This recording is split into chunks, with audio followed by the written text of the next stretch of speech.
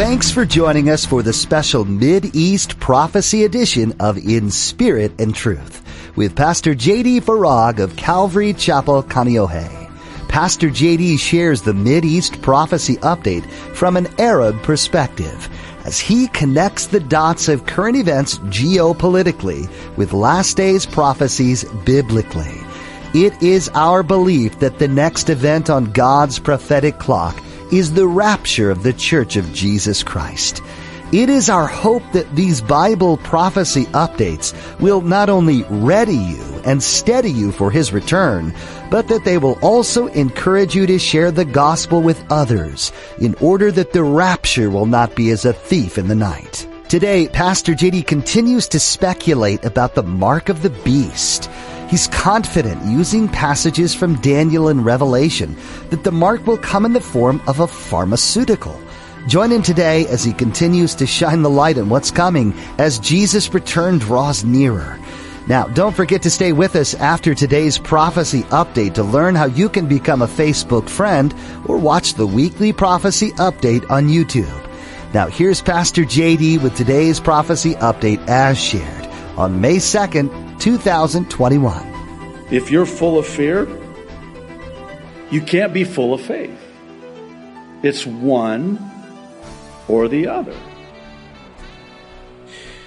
It's then and only then that we can remain steadfast in our faith in the face of unspeakable evil. Evil, by the way, that was pre-planned by man and is now being perpetrated on man. If you'll kindly allow me to, I need to show you evidence of said plan, pre-planned many years ago. Pictured here is an October 2017 publication, 2017, from the Johns Hopkins Center for Health Security, bearing the title, SPARS Pandemic, 2025 to 2028, a futuristic scenario for public health risk communications. The preface, very telling. It lays out a social media scenario with the heading, Possible Future in 2025, the Echo Chamber. Listen to these quotes. Ultimately, a world comprised of isolated and highly fragmented communities with widespread access to information technology dubbed the Echo Chamber was selected as the future in which the prospective scenario would take place. In the year 2025, the world has become simultaneously more connected, yet more divided. However, many have chosen to self-restrict the sources they turn to for information, often electing to interact only with those with whom they agree. This trend has increasingly isolated cliques from one another, making communication across and between these groups more and more difficult. The U.S. Department of Health and Human Services, HHS, the Centers for Disease Control and Prevention, CDC, the Food and Drug Administration, FDA, and other public health agencies have increasingly adopted a diverse range of social media technologies, including long-existing platforms such as Facebook, Snapchat, and Twitter, as well as emerging platforms like ZapQ, a platform that enables users to aggregate and archive selected media content from other platforms and communicate with cloud-based social groups based on common interests and current events. 2017.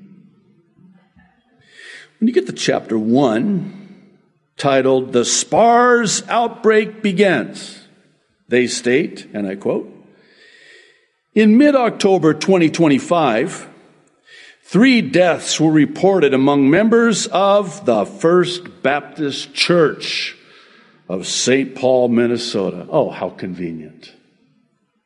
2 of the church members had recently returned from a missionary trip to the Philippines. The 3rd was the mother of a church member who had also traveled to the Philippines with the church group. Are you with me on this? Are you hearing this? We're going to control the narrative on social media.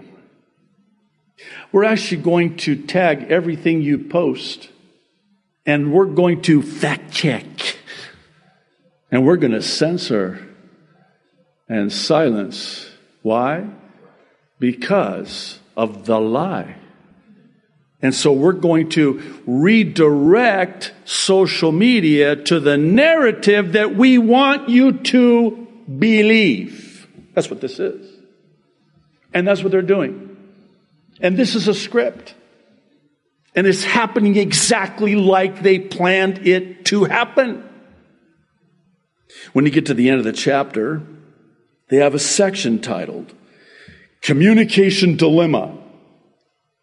And they pose the following questions. Number 1, how can health authorities best meet public demands for critical information, such as what is the health threat and what do I know about it, when the crisis is still unfolding and not all the facts are known? Number 2, what benefits does monitoring trends in social media? Stop right there. Monitoring? You're not just monitoring. You're scrubbing. You're silencing. You're censoring. You're removing. Social media posting. What benefits does monitoring trends in social media postings confer on efforts to meet people's information needs during an evolving health crisis? 2017, what were you doing in 2017? Yeah, the whole year. What were you doing the whole year in 2017? This is what they were doing, and this is what they were planning. Number 3, what medical and morale-boosting purposes does sharing information about self-protective actions serve for the public during an uncertain and fear-instilling situation? It's important to note that this was published subsequent to scenarios for the future of technology and international development from none other than the Rockefeller Foundation and Global Business Network 7 years prior, back in May of 2010. In this future scenario, they simulate a global pandemic, 2010, stating, and I quote, "In 2012, the pandemic that the world had been anticipating for years finally hit." We were anticipating? Oh, yeah. You know why? Because we pre-programmed this into all the movies you flocked to the theaters to watch. We pre-programmed it in your kids' cartoons when you shoved them in front of the TV. And we started doing this long time ago. We actually programmed you to anticipate what we were going to do to you. Have a nice afternoon. This reads, again, like a movie script, because it is. And when you get to the chapter titled Lockstep, a world of tighter top-down government control and more authoritarian leadership with limited innovation and growing citizen pushback, you would think that you were watching the news in May of 2021, 11 years later. Because it's exactly what's happened. Down to the face masks and the social distancing and the travel restrictions and the lockdowns and the surveillance and the digital biometric IDs. It's all here. It's all here. That's their plan. That's their plan.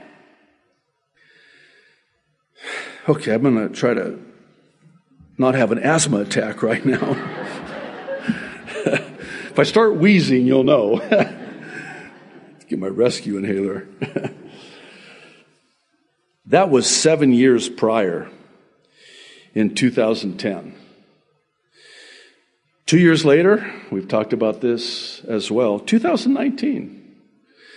The aforementioned Johns Hopkins, along with the World Economic Forum and the Bill and Melinda Gates Foundation, conducted Event 201, which was a high-level pandemic exercise simulating a global outbreak, modeling what they called a fictional coronavirus. Now, October 2019. And then it happened, a couple months later? If this weren't bad enough, on July 9th of this year, this is my birthday. Happy birthday to me. The World Economic Forum, for my birthday, will stage their annual cyber attack exercise as it continues to prep for a potential cyber pandemic that founder Klaus Schwab says will be worse than the current global crisis. Oh! Thanks for the heads up. So this is what you got planned. So you got the SPARS pandemic. What a coincidence. 2025, 2028. That's interesting by itself. And then July 2021, you're going to simulate a cyber pandemic? Well, let's see. This is May, June. I got a couple months. So this is going to happen this year, 2021. 20 years ago, in June of the year 2001, did you know that they had a planned exercise called Operation Dark Winter? Do you know what it was? It was a simulation of a bioterrorist smallpox virus attack. 2001. More specifically, the U.S. government's response using military force. It should be noted that on the cover it states this is the property of Johns Hopkins Center for Civilian Biodefense, Center for Strategic and International Studies. Here's a quote from page 8. Each and every one of the 3.5 million citizens of Oklahoma will receive the smallpox vaccine in the next 72 hours. I think it's important we reassure people that the government is going to take care of them. Wow. This is from page 28.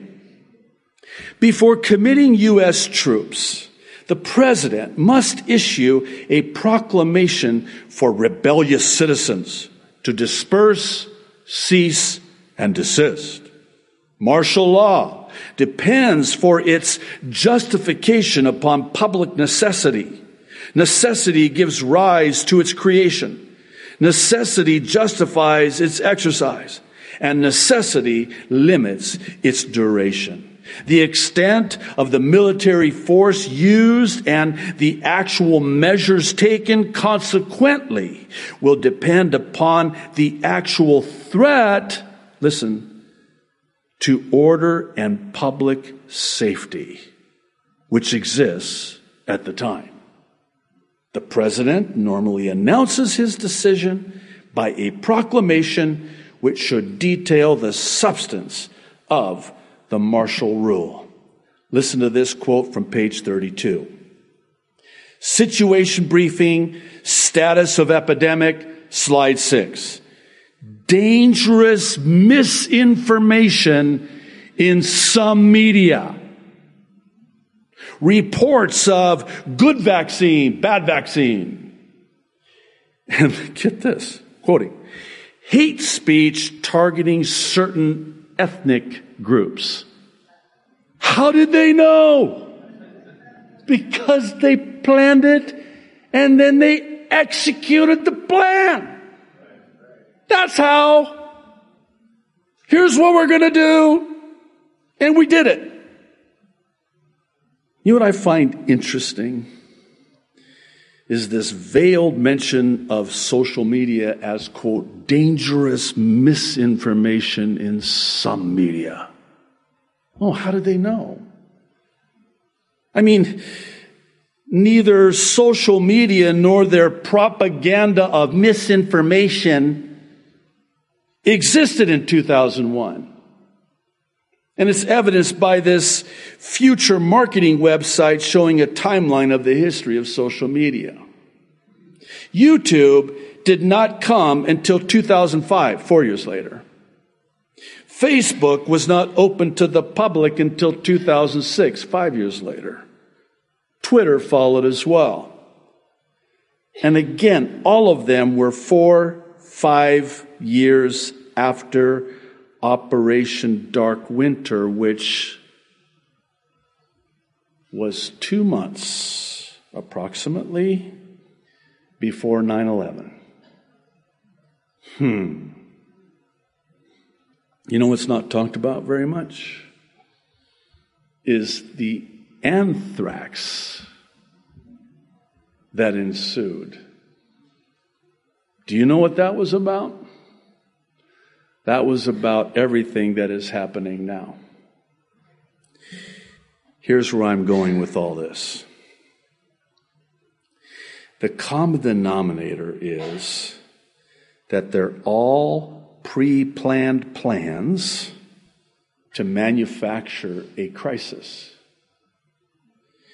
It's textbook Hegelian dialectic. First, create the crisis, then control the reaction. I think it was Lenin who was quoted as saying, the only way to control the opposition is to lead it. So, create the crisis, control the opposition, then execute the pre-planned final solution. The problem is that said final solution is the demonic deception that God in His Word has detailed for us in the pages of Bible prophecy. I'd like to draw your attention to Revelation chapter 18, verse 23. The light of a lamp shall not shine in you anymore. This is the prophecy concerning Babylon, and it comports with Isaiah 14, which was a dual prophecy concerning Babylon then, and yet future prophetically the Babylon in Revelation 17 and 18. It's actually two Babylons. It's commercial Babylon and religious Babylon. The voice of bridegroom and bride shall not be heard in you anymore, For your merchants were the great men of the earth, for by your sorcery all the nations were deceived. Every nation by your sorcery. Revelation 9, verse 21. And they did not repent of their murders or their, here it is again, sorceries, or their sexual immorality, or their thefts. Why do I highlight and emphasize sorceries? Because in the original language of the Greek New Testament, the word sorcery is where we get our English word for pharma. It's actually in the Greek pharmakia, where we get pharmacy, pharmaceuticals. So let's revisit now these prophecies concerning the deception of these sorceries.